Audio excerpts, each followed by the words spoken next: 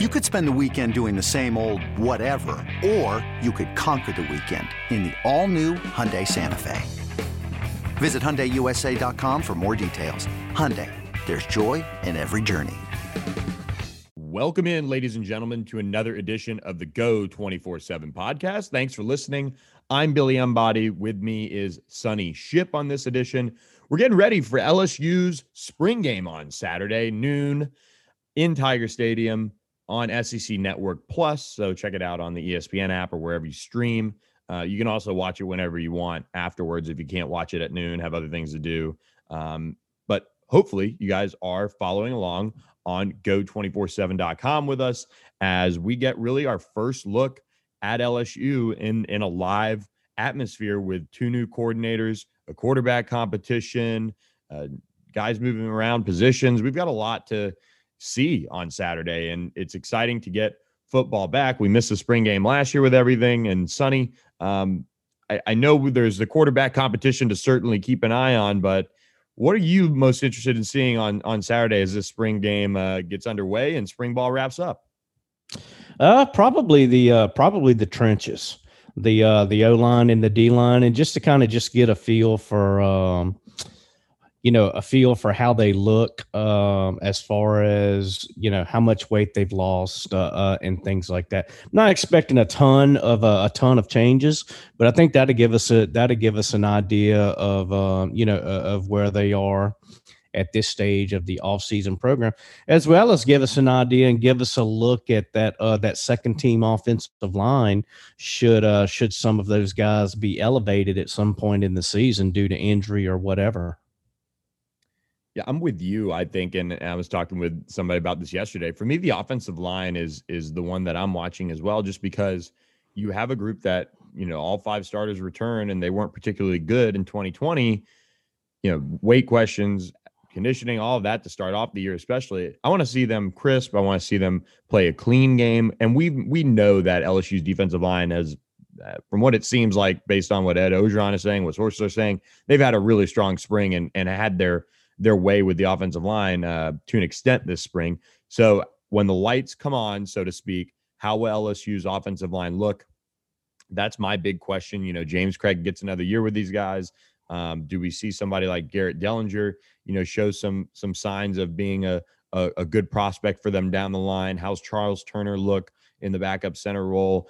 Cam Wire, Anthony Bradford, two guys that, have played some and are certainly, I would say battling and competing for a chance to start, at least, especially Anthony Bradford at right guard. Those guys, how they look. I mean, there's a lot of questions on the offensive line, and, I think it's a good opportunity for them to show what they can do. And now, if you look at the defensive line, to build off your point, who plays is what's going to be interesting, because Glenn Logan's been nicked up. Neil Farrell has had a really strong spring, but he was nicked up a little bit. Does Ollie Gay play? We saw some of the guys get held out from the scrimmage last weekend. So who plays on that defensive line, I think, will play a role in that to an extent. But I tell you what, with all the reviews about Joe Evans being so positive and Mason Smith being, a natural, so to speak, I want to see those two guys and see how they fit in right off the bat as well. Yeah, and you mentioned it. We don't really need to see what Glenn Logan and Neil Farrell and those guys, and that just gives you an example of how deep the interior is on that side of the ball. You mentioned Joe Evans and Mason Smith, and that's not even counting Jaquelin Roy and Jacobian Guillory, who entered their sophomore season, their second year with the program now. And then, you toss in a Farrell. Then you get into a guy like Eric Taylor, who redshirted last year, and there's just so much depth on that defensive interior. And then and then you look at the edge, and what about the edge guys? B.J. Ojulari, Andre Anthony, Philip Webb. Philip Webb's a guy who, presuming he's healthy, he should get his most extended snaps that we will have seen of him, since he's been in Baton Rouge. So, a lot of newcomers that, Dwight McLaughlin, your boy, good to see him. He'll get extended reps and stuff. So, and then Jay Ward at safety. What's Jay Ward look like at safety? I think he's going to be a tremendous boost to the defense.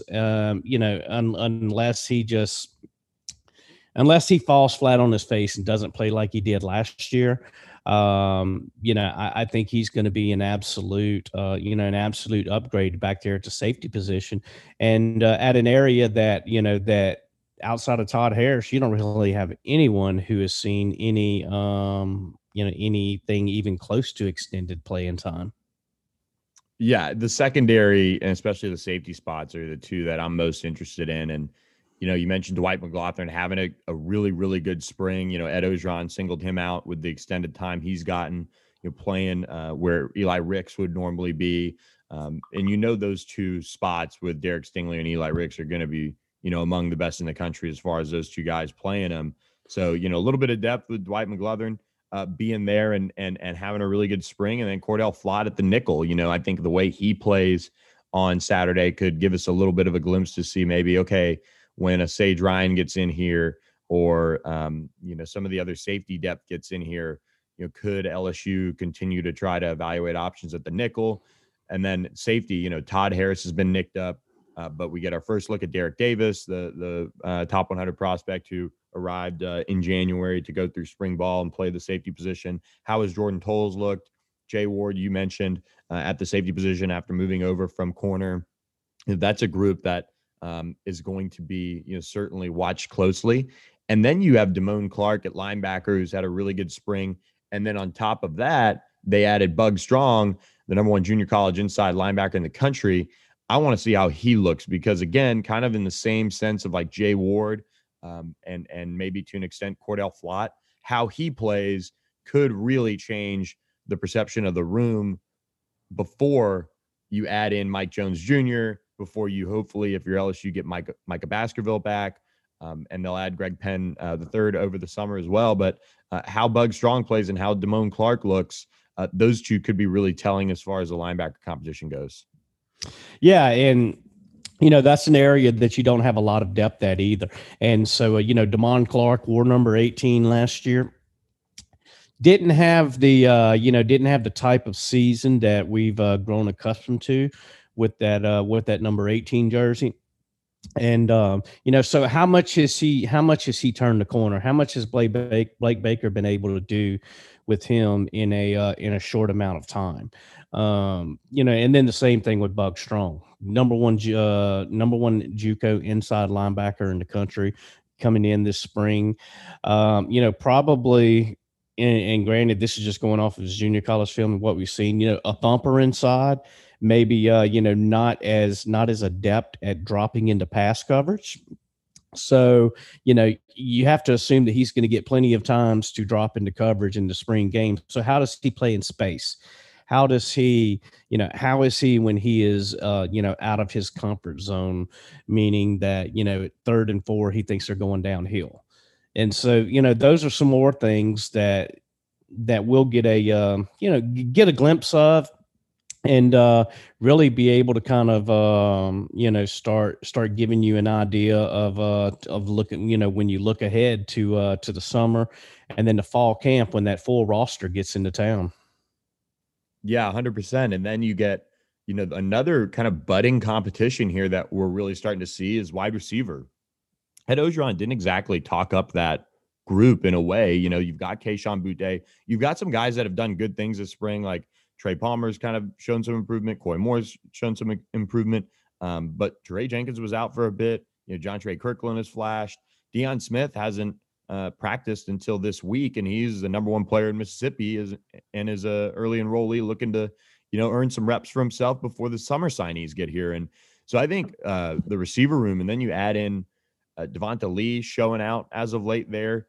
The receiver room might be the most, I would say, intriguing of all the battles, just because what's coming in the summer with guys like Chris Hilton, Brian Thomas Jr., you have Malik Neighbors, you have all these guys that they signed in the 2021 class, Jack Besh, that can come in and compete and try to push these guys.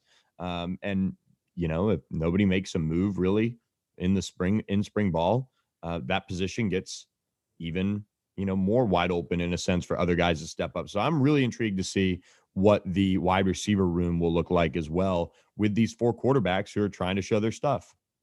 Yeah, I think wide receiver and safety, you can look at those 2 areas and you say, okay, what you have right now, what you see right now is nothing like it's going to look like when the rest of the 2021 class enroll for the summer. Because you mentioned wide receiver, you got Chris Hilton, Jack Bech, Malik Neighbors, Brian Thomas Jr. Those 4 guys aren't in there right now. Deion Smith, like you mentioned, alluded to as well. He hasn't seen a lot of time this spring, but what you can see of him is, man, he is big, he is physical, and he looks the part. And so when you add these 4 new guys into there, and then you look at safety, you look at your safety room right now of Jay Ward, Todd Harris, Derek Davis Jr., Jordan Tolles, and Cam Lewis.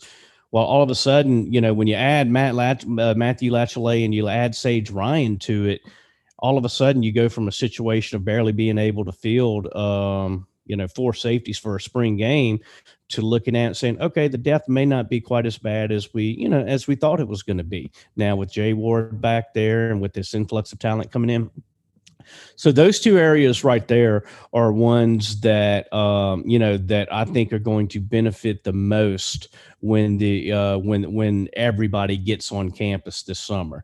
And, and with that said, I also think that those 2 areas are probably the 2 where you can see the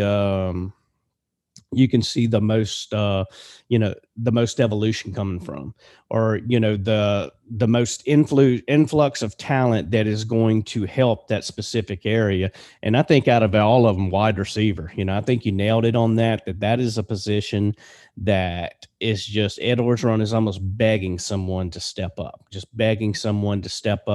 It doesn't appear that Jontre Kirkland or Jeray Jenkins have kind of grabbed the reins from the playing time that they got last year. And that's not to say that they can't. I mean, there's still plenty of time. There's a lot of practice in football that's going to take place between now and, the beginning of August when they report to campus. When they report for fall camp. So, but yeah, I'm with you, man. That wide receiver position, I think, has a lot of bodies coming in. That's going to really add a lot to that room. Completely agree. And you mentioned Coach O begging people to step up. The running back room, especially at the beginning of spring, before kind of the injuries mounted with Ty Davis Price being held out for a bit, Kevontre Bradford being held out for a bit, John Emery in a non-contact. That's a group that he wanted to really step up. Ty Davis Price appears healthy. Seems like he's going to get the lion's share of the carries on Saturday as far as guys are looking for, them to step up. This is a chance for him to stake a claim really to that starting running back role because John Emery is still recovering from that shoulder surgery. You have Josh Williams, who's a former walk-on who came on at the end of the year. Kevontre Bradford's battled some injuries here and there in spring. So, again, a group with 2 highly touted freshman running backs coming in the summer that need to step up. But I think and we can kind of end on this, the quarterback competition is going to be so interesting to see how they handle it on Saturday. Because when we look at the schedule of the game, noon kickoff, seems like they're going to go for roughly about 2 hours from what we've kind of gathered based on, press conference time, post game, things like that. This is, there's a lot of reps to be split up with the ones between or among, Miles Brennan, TJ Finley, Max Johnson, and Garrett Nussmeier. But the way the buzz has gone with Garrett Nussmeier, this is going to be an exciting, 4 quarterback showing on Saturday. And it's obviously going to get the most buzz too.